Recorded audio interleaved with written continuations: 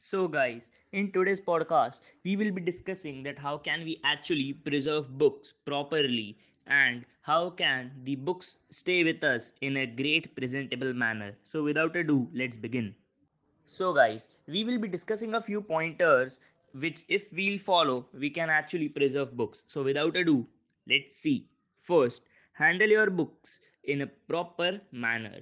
Well, handling books in a proper manner means if we are having lunch or dinner or breakfast, we should avoid reading books at that time. Reason being, it anything whatever we are eating might spoil our book, which will have a great impact on the book's quality. Like, if the cover is damaged, then you can't even resell it. If it's an antique one, you can't actually get the same price. Or, in general, as well, many collectors prefer proper books in a great condition without any loss or damage. So, if you are a collector and a reader, it's actually really great to handle books hygienically and avoiding any food contact with it.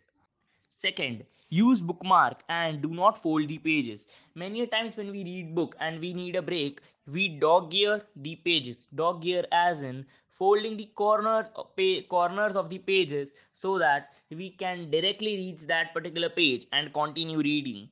Well, this might help us, but it damages the quality of the book.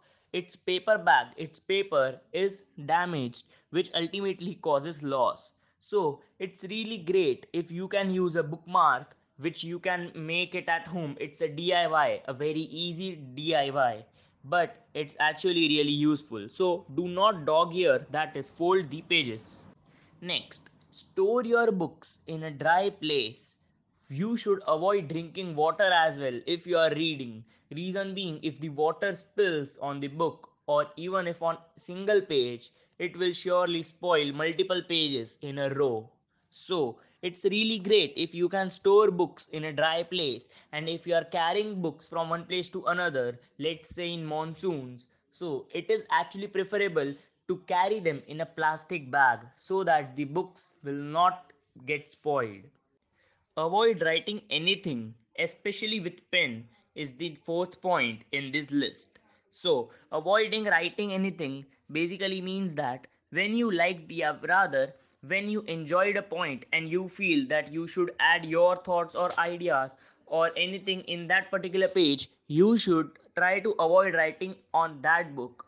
Take a pen and paper or else your pen and pad while making summary and jot it down. But you need not write, especially with pen, when you are reading something and you like that particular point, cause it will surely help you to realize when you are reading it again, but it will ultimately damage that particular page.